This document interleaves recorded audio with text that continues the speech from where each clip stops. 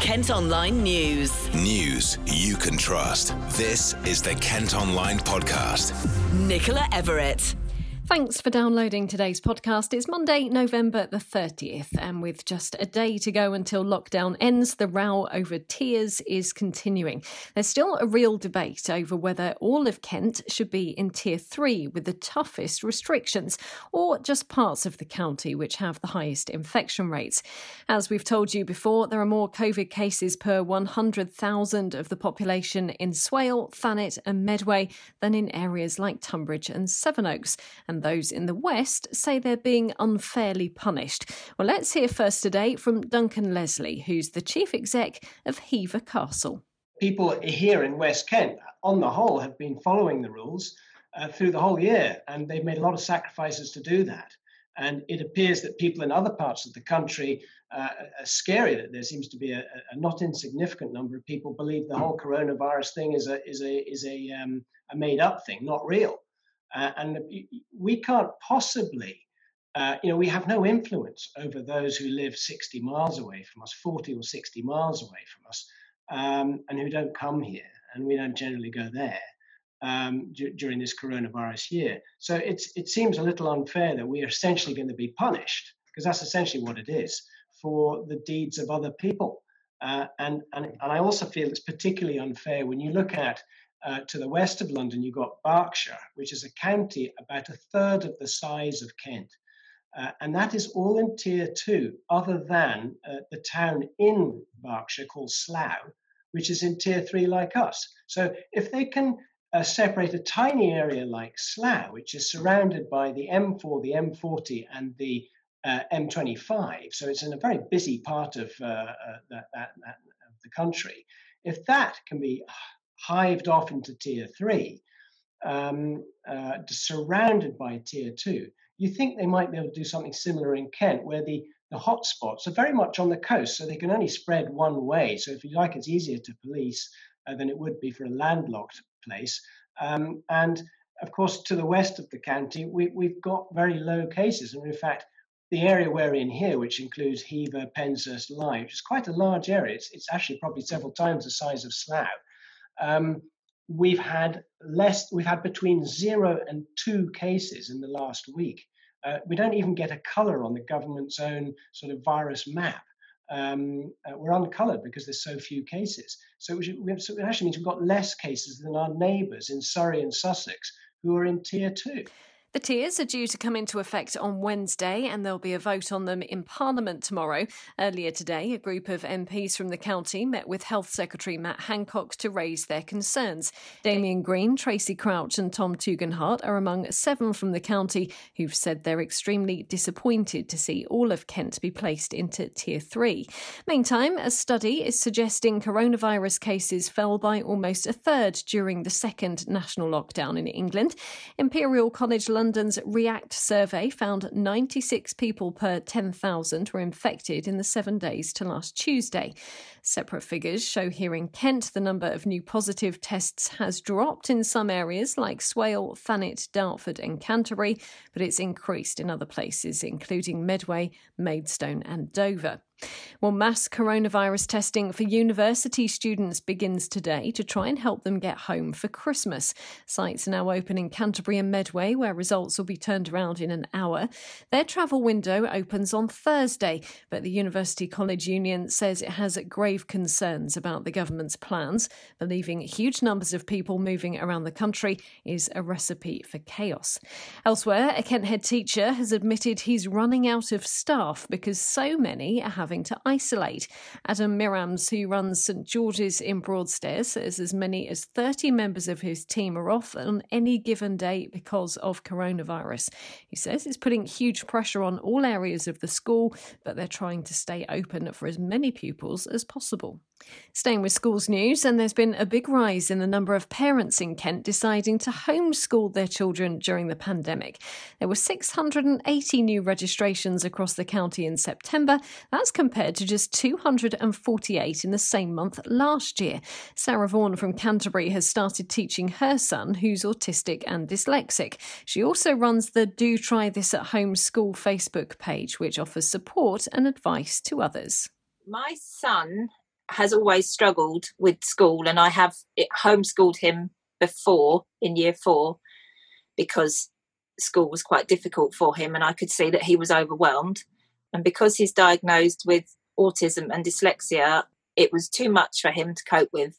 He went back to school, to primary school, and then when he made the transition to secondary school, it was really, really difficult for him.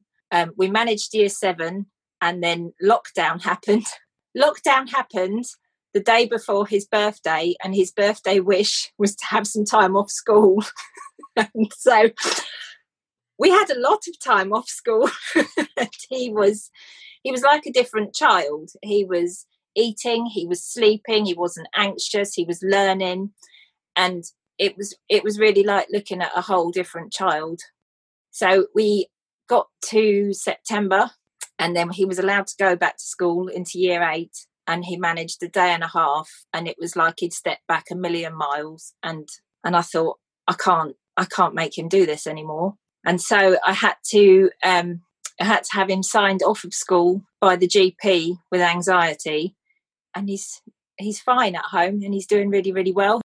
I think for a lot of parents, one of the reasons they're bringing their kids home is because of the scares around COVID. Is there a little bit of relief that there's a little less exposure there? I am really relieved that he's not in, because at the moment his school is completely shut down because they had too many cases of COVID. And it's just, as a parent, that fear on top of the fear of trying to keep your child safe and mentally well and physically well, it was too much. I think some people pulled their children out of school because they were really scared of COVID, because we've been living in this time where we've been told you've got to be scared, and then, oh, it's okay now, put your children back into school. It's fine. But you can't just switch from one to the other. After this is all over, there'll be more people that realise the benefits of homeschooling and will continue, or do you think like most people will send their kids back? I don't know. I've got friends who have removed their children and are really enjoying home educating, and I'm seeing other people in groups saying, oh, I don't know why I did this is really difficult, and as soon as they feel it's safe they will send their children back. But I do think it's opened people's eyes to other options. Kent Online News. What appears to be another sinkhole has appeared in Maidstone. It's opened up in a housing development on Hermitage Lane in Barming, the third to appear in the area in as many months. Work is now underway to try and fix the problem. The Kent Online podcast has been told loan sharks have been targeting people in Kent through social media during the pandemic. 1 in 5 victims met their lender on sites like Facebook, Instagram and Snapchat in the first half of this year. Now a campaign's underway by Kent Savers Union to raise awareness of the dangers of borrowing money from illegal lenders. A woman who escaped an abusive relationship and is now supporting other women in West Kent is hoping her story will give others strength. Sadie, which isn't her real name, met her partner when she was just 15 and they spent 10 years together. She only realised what she was putting up with when she started meeting other mums at baby groups. This is Sadie's story. Childhood home was full of domestic abuse, so when entering a relationship at the age of 15 through to 25, a lot of the behaviours were normalised to me, so I just put up with it in a sense. I didn't see anything wrong in it. It was when my partner went to prison for some petty crime offences that I had that space to be on my own and be with my children, and noticed that other women at baby groups and toddler groups in particular were not experiencing or feeling or looking how I may have looked at the time. So that's when things started to dawn on me that things were very, very wrong and that this wasn't healthy or normal, and that obviously the children, shouldn't be involved in it. So while he was away, I didn't want to go back to that, so I made the plan to move away while he was out of the way, and it was safe to do so. So me and my children kind of packed up home and left. I had freedom, I had choice, and I had control. I could parent. I had the freedom to parent how I felt to parent and to be a good parent. Before, I don't feel I was a good parent. Having that going on around you, you're not yourself. You are, you struggle with mental health, with many different aspects, from anxiety to depression. So you're not your full self. So being out of that made me a much, much better parent. It made me a happier and confident parent. I also became a better person in myself because obviously, you know, a better friend to people. I was happier with people. I socialised a lot more. I could eat what I wanted to eat. I could wear what I wanted to wear. I could plan a life without having to think of consequences or with, you know, obstacles. Oh, well, I can't do that because he's not going to like that, or I can't think of this career because he's not going to like that and not let me do it or cause me problems. So it was just the freedom, the empowering feeling of freedom and choice and control was very important. You have to be brave. It's really hard. You've got to dig deep. It is very difficult because there's so many emotional factors involved and it is a bit of tug of war in your head. But just be brave once you've made that jump and once you get out of it and you start to day by day see that each day that goes past without being abused, you're feeling much better, you're growing in strength. It's the most empowering, powerful feeling you'll ever experience. So just dig deep, be brave and just take the jump. She's been speaking as part of an event called 16 Days of Action Against Domestic Abuse. A last-ditch attempt is being made to save tunnels under Northfleet that were used during air raids in the Second World War. It's feared a housing development in Crete Hall Road could impact the network of tunnels running underneath it and close them off for good. Local residents say the history of the area can't be lost, and developers have said they're working on a plan to protect the local heritage sites. Dame Vera Lynn's daughter is supporting plans to rename a footpath to the White Cliffs of Dover after her mother. The council had already agreed to the idea but have been waiting to hear back from the Forces Sweethearts family. It now looks like the route from Athol Terrace will become something like Vera Lynn Way as a tribute to the singer who died earlier this year, aged 103.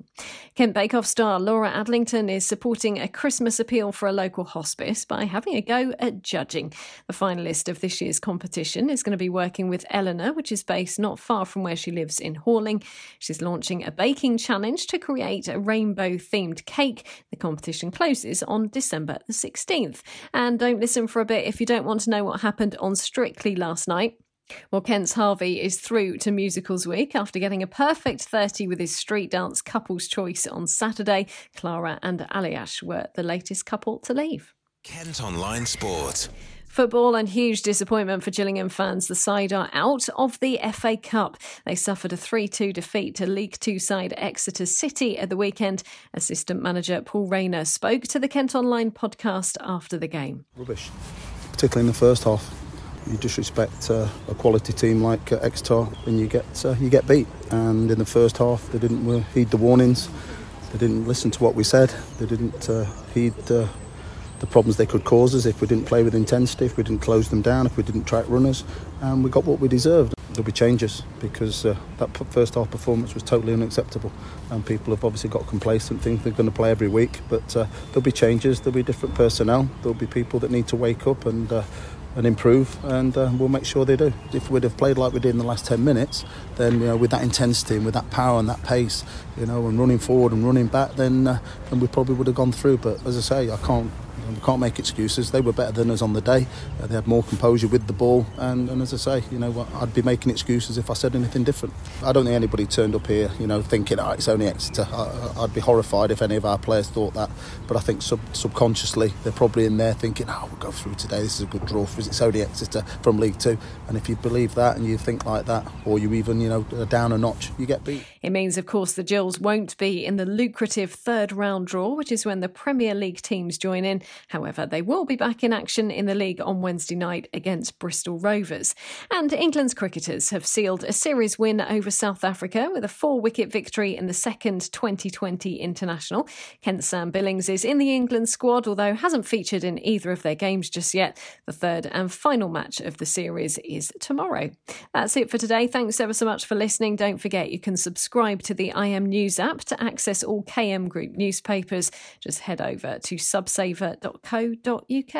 News you can trust. This is the Kent Online Podcast.